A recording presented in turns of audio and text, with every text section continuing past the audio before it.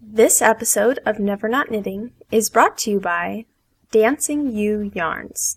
Visit the shop online at www.dancingyou-yarns.com. Hi, this is Alana, and you're listening to the Never Not Knitting podcast.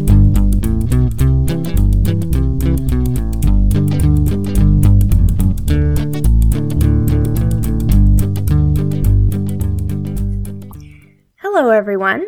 Thank you for joining me today for episode 36 of Never Not Knitting. I have a really fun episode in store for you today, but first, why don't I announce the winner of a last episode's drawing giveaway. Everyone who left a comment under the show notes for episode 35 was entered to win the Icelandic yarn and video from Raga of Knitting Iceland. I randomly chose between all of the comments left, and I'm happy to announce that the winner is a commenter that goes by the name of Penelope10. So, Penelope, when you hear this, please email me at nevernotknitting@gmail.com with your mailing address. That way I can contact Raga and get this prize sent out to you right away, all the way from Iceland. So if you're listening and you didn't win this drawing, not to worry. I announce a new prize drawing practically every episode, so you'll have many more opportunities to enter to win a prize. Okay, so now for my knitting update. Now that's a boring story. I've had one of those months where I feel like I'm knitting and working so much, but practically have nothing to show for it. As I told you last episode, my life has been kind of crazy lately with all sorts of new changes. Besides some personal things, I've been working on this huge project for Never Not Knitting, a non-knitting or yarn-related project, that is. And also, recently we've moved houses, which I hate because it is a ton of work. We've gone from a 3-bedroom house to a 2-bedroom. So, unfortunately, I lost my home office and, most importantly, my yarn storage closet. Oh yeah, and we also don't have a garage anymore, so yeah, my poor yarn collection has, well, no really good place to live right now. Yes, my friends, moving has caused me to come face to face, yet again, with the enormity of my yarn stash. I think that you would actually be really shocked if you saw it in its entirety. I'm a little shocked myself. It's just a massive, massive amount of yarn. It's so ridiculous. And my problem with it isn't guilt related. Like I've said before, I no longer feel guilty about having it or anything. But when I found out we were moving, I had more of a pressing problem at hand. As in, where the heck was I going to put it all? Where exactly is it going to fit in my tiny new place? So in moving my mountain-like piles of yarn around, I've done a little soul searching, and I've realized that there is a deeper issue here. I don't have this much yarn just because I happen to like yarn. No, I'm now painfully aware of a simple fact about myself. I'm pretty sure that I am a yarn hoarder. Really, I am. Why else would I have this much yarn? And it's not even just the size of my stash that leads me to this conclusion. It's also my unwillingness to part with any of it. For instance, when we first decided to move, I tried to downsize my yarn. I really did. I did try. I went diving through my gigantic yarn bins, and that's bins, as in plural. And while I was in there, I plucked out all of those, what was I thinking, skeins from the stash. And these skeins sat in a nice little pile for a very long time in the corner of my old office. I had the intention of taking photos and posting them up for sale on Ravelry or something. That was my intention. Really, it was. Instead, the pile just sat there for a couple of weeks, and I stared at it, and in doing so, discovered that I in fact had very good reasons for not getting rid of them. I would tell myself, well, this yarn isn't that bad. So what if the color resembles vomit? This yarn is nice, it's soft. Or, well, I would never, ever wear something out of this yarn, but that one girl that I barely know and that I've never actually spoken to, well, she would like it. I should save this yarn and make something for her, or something. So, just, no matter what I do, I just can't help but feel like I can't get rid of this yarn. I can't get rid of any yarn, because I just might need it in the future. It is all mine, and it just must live with me. Some of this yarn has been in my stash for so long now that it's practically part of the family. I'm so bad about this yarn hoarding thing that I even have a hard time parting with oddballs or partial skeins left over from projects. In the rare occasions that I've given oddballs away to friends, I usually roll off a little bit for myself beforehand. Because, I just might need 20 yards of red cotton yarn someday. Classic hoarding behavior, isn't it? Now, looking back, there have been a few occasions where I've given away substantial amounts of yarn to people that I really, really like. I'm ashamed to admit that I still think of that yarn. It may be out of my house, but it is not out of my heart. The funny thing about all of this is that I don't really hoard anything else. In this move, I've given household items away left and right. I've given bags of clothes to Goodwill. I'm really happy to part with pretty much everything that is ugly or that I'm not using, except for yarn, that is. Well, yarn and messages.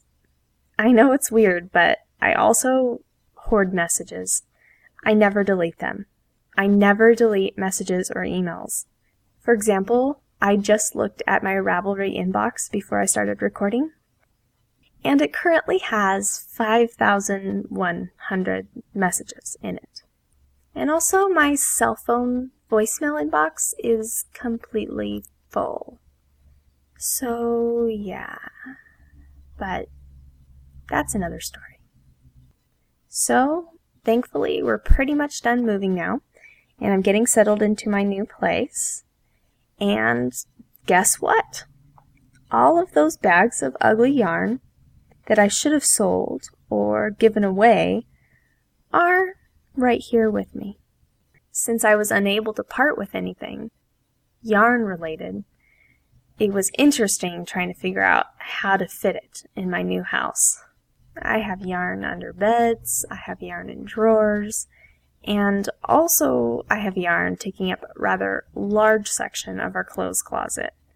And because I figured my family wouldn't really love the idea of a large pile of yarn occupying our small living room floor, I had to regrettably put some yarn into storage. So it's still mine, but it's not currently living with me in the house. So yes, cleaning out my stash has proved to be very self-enlightening, but also has been rather entertaining at the same time. And that's because I've come across all sorts of crazy things from my knitting past. I found the remains of my first short-sleeve bulky cotton sweater, and that was the sweater I talked about in episode 3, I believe. And finding that was just funny. That sure was a trip down memory lane. In the deep recesses of the stash, I also found buttons and patterns that I forgot I even had. And I even found these special skeins that I bought like 5 or more years ago when novelty yarn scarves were all the rage. I remember, in particular, on a trip to San Francisco several years back, buying these expensive, glittery, hairy, ribbony balls of yarn. And not the subtle, well-done, beautiful kind of novelty yarn, but the garish, uber sparkly kind, to make the most beautiful scarves or something. At the time, I felt like these yarns were so perfect, so beautiful, that I could not possibly use them. They were just so perfect at the time that I was afraid of wasting it.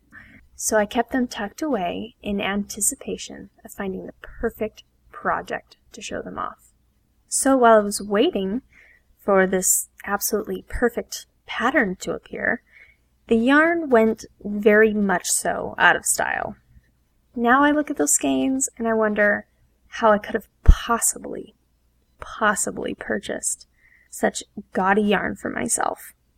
Even though I'll probably never use these yarns, I still like having them though, because they represent a knitting era for me, a little piece of my knitting life. I really do agree with what Stephanie Pearl McPhee writes in her books about Yarn Stash. She says that Yarn Stash is like a knitting scrapbook, and I just think that is so true. So because of the projects that I'm working on for my business right now, and this whole moving thing, I've been kind of distracted from actually knitting. I feel like I have been knitting a lot, I just haven't been able to knit well. My mind seems to just be elsewhere lately, and it's hard for me to stay focused.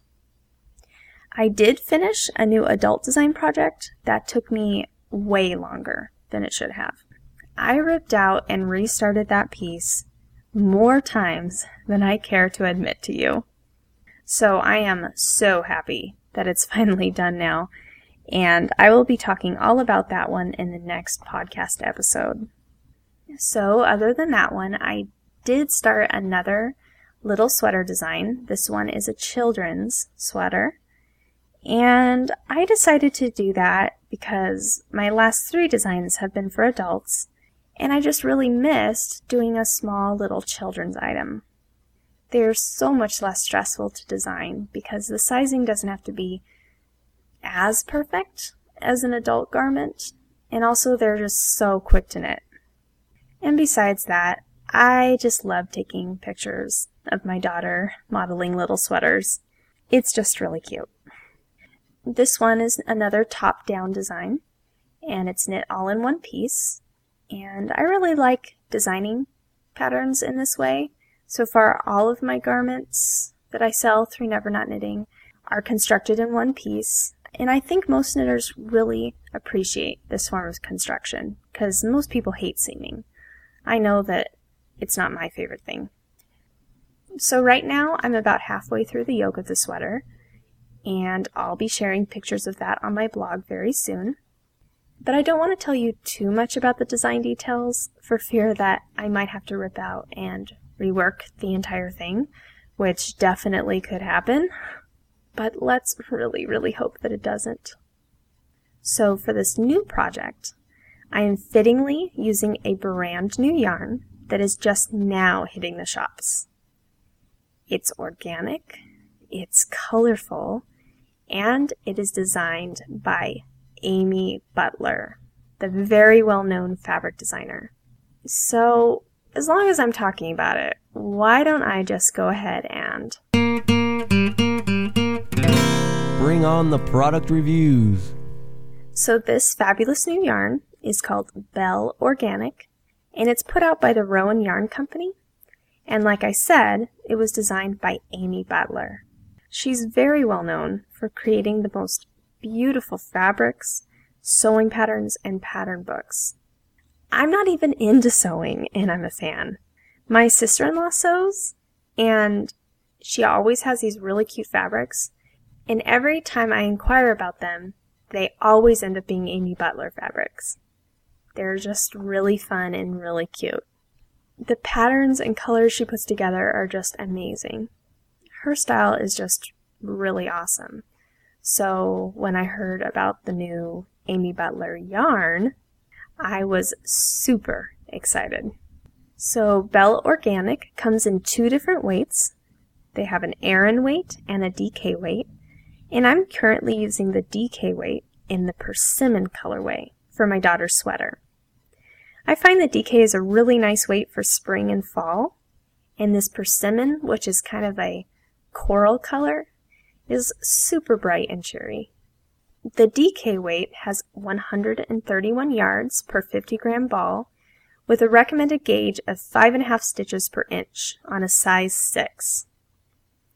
It's made up of 50% organic wool and 50% organic cotton, which is such a great all-season blend.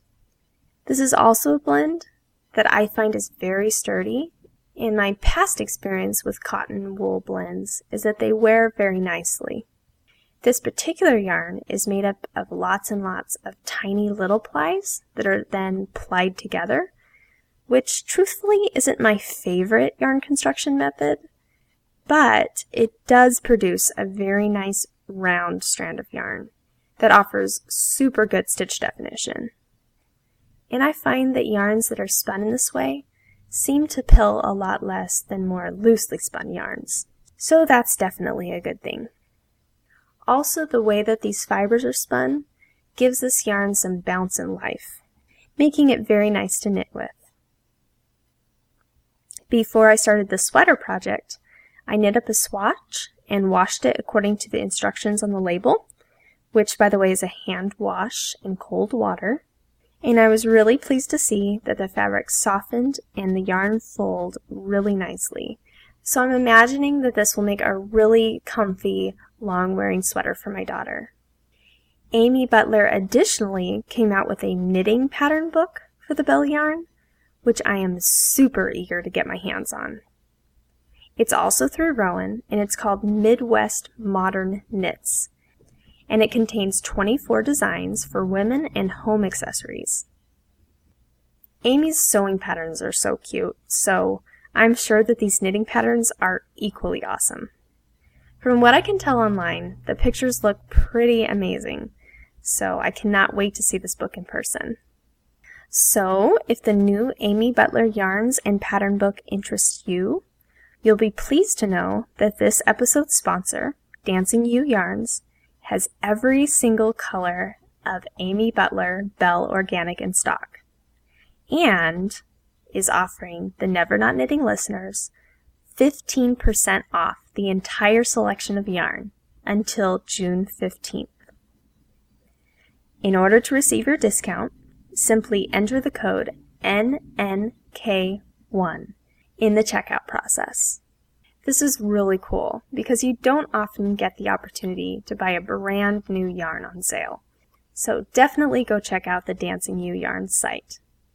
Again, the address is www.dancingyou-yarns.com. Also, I'll be hosting a special Amy Butler drawing giveaway on my blog in the next couple of days. I have a little sampling of her new products to give away to one of my listeners or blog readers, so be sure to stop by and enter. Also, in the show notes of this episode, I'll be providing a link to more information about the Belle yarn, the new pattern book, and also Amy Butler's homepage. I really enjoyed looking through her website and learning a little bit more about her and all of the products that she offers. She is one talented lady. You'll have to go there and see for yourself. I know you'll enjoy it too.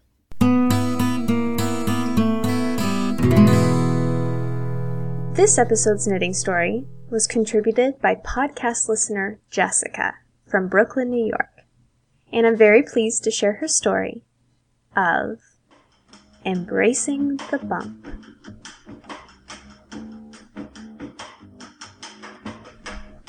I'm a relatively new knitter. I've only been knitting for about 1 year.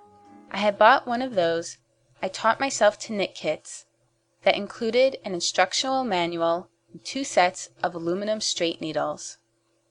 At the same craft store where I purchased this kit, I also purchased a skein of 100% cotton yarn. I obviously was clueless about fibers, yardage, gauge, or how to either knit or purl for that matter, but I had images of beautifully knitted hats, scarves, sweaters, and blankets dancing in my head, so off I went. A short while after I'd been bit by the knitting bug, my cousin told me that she was pregnant. Perfect, I thought. Now I had a whole new life to knit for. Let me take a moment to remind you that I had in my possession at that time a single skein of pink cotton yarn and 2 sets of straight needles in sizes 8 and 6. So far I had knitted through the instructional manual, which included countless rows of garter stitch, ribbing, and stockinette. I felt ready, confident, in fact positively certain that it was time to commence with my first actual project. You know, where you actually finish a piece and not just aimlessly knit rows and rows of stitches. I planned to knit my cousin's anticipated new arrival a baby blanket. I searched online and found the perfect pattern. I was about to embark on my adventure with the Super Easy Baby Blanket by Wits Knits, found on the Purl Bee. It was simple garter stitch, 40 rows of each color, with 7 color changes. I purchased 7 skeins of gorgeous Alchemy Temple yarn, all in different, beautifully vibrant fall colors. As a side note, I proceeded to knit the first skein without bothering to wind it first. But that's another tale for another time. After what seemed like forever, I actually figured out how to use the yarn and cast on. And I was finally knitting. Meticulously, I counted my stitches after each row was completed. I wanted to make sure I hadn't accidentally added a stitch. Late into every night, ignoring my husband's protests, I had worked on that blanket. One morning, after yet another late-night knitting marathon, I took out my project to admire my work. I was almost done with the first color. As I lovingly gazed at each stitch, there it was. I could see it as plain as day, mocking me, tormenting me, yes, laughing at me. 2 purl bumps amid my sea of garter stitch. I stared at those 2 purl bumps and cried, wailed. My husband ran in and asked, "What's the matter?" I held up the evidence to his face and said, "Don't you see those 2 bumps? All my hard work, ruined. I can't give someone a handmade garter stitch baby blanket with these 2 bumps. Knitting had to be perfect, right?" So I dutifully frogged my blanket and started over. Once again I cast it on, counted stitches, counted rows, made sure there were absolutely none of those pesky purl bumps. This time I actually managed to reach my first ever color join, but, you guessed it, in the middle of knitting with my second color, I found it, another purl bump. So once again I frogged, although thankfully this time I only lost a few rows. In case you're wondering, I did actually finish this blanket, although it was delivered a few months after the baby's arrival. Shortly after I completed this project, I was reading Susan B. Anderson's blog entitled I Purled My Knit, which posted on February 17, 2010. Susan discussed how she too found that infamous purl bump in her knitting, but the amazing thing was she didn't frog. She embraced it. I couldn't believe it. Thus Susan B. Anderson purls her knit sometimes, and it doesn't bother her. I grew as a knitter that day. A knitted piece did not have to be perfect to be beautiful. It had to reflect the human spirit of the knitter. After all, it was created by her. So I must tell you that I've been knitting Julie Berlane's Portsmouth skating hat. There it was again, that purl bump. I didn't frog this time, however. I just smiled to myself and happily continued knitting. Thank you so much, Jessica, for contributing your story to the podcast. I will be providing a link to Jessica's Ravelry page in this episode's show notes. If you listening have an interesting knitting story that you'd like to share sometime, please email me. I'd love to hear it.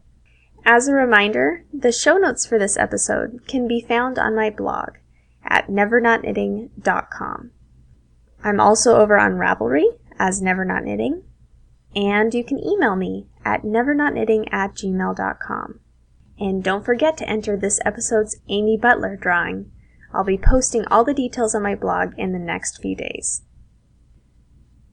Well, I think that's it for episode 36. Thank you so much for joining me today. I'll be back in a couple of weeks with a brand new episode. Until then, She won't even do the dishes. The house plants, they're all dead. Yeah, her needles are a-clicking from morning until she goes to bed. She won't take the time to brush her teeth. Let's not even talk about her hair. If it isn't about knitting, she just doesn't really care. She's never not knitting, and it's making her husband mad. Pop ramen again? She just won't stop the stitching, and the neighbors say it really is quite sad. I don't know about her. She used to be such a sweet girl, but now she doesn't knit. Nobody has clean laundry. No pants, no shirts, no underwear. But they have closets full of sweaters and more socks than they could ever wear. There's yarn in the fridge, in the cupboards, the bathtub and pantry. It's even in the washer and dryer. That's why she can't do any laundry. I need some clothes. She's never not knitting, and it's making her husband mad. I'm filing for divorce. She just won't stop her stitching, and the neighbors say it's really getting bad. She's taking pictures of socks again. Oh, poor girl. The house is burning up in Call flames. 911. Her husband says, "Get up, let's go." But she can't set down her project. She says, Just let me finish up this row. she's never not knitting, and it's making her husband mad. She just won't stop her stitching, and, well, she's losing all she had.